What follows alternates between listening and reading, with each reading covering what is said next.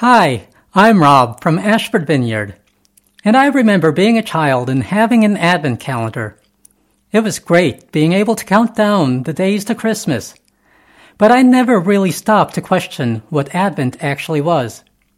It wasn't until I was older that I learned that Advent is the period of time where you are anticipating the birth of Jesus.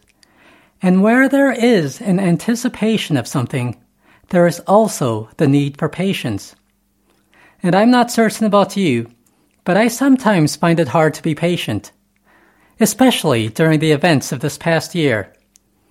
As a father of 4 young children, having them unexpectedly at home during the spring, when I had to work from home myself, I had found that my patience was tested by them frequently.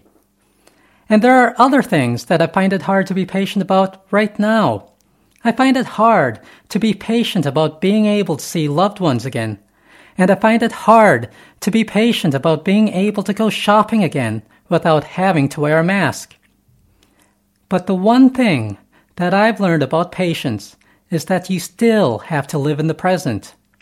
In order to do this, look at the things that you have right now that you're thankful for. For me, I'm thankful that I do have loved ones that I can video chat with right now, and I'm thankful that I can go shopping at all.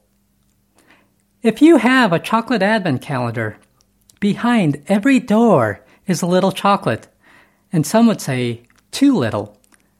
But the message is this: every day brings its own rewards.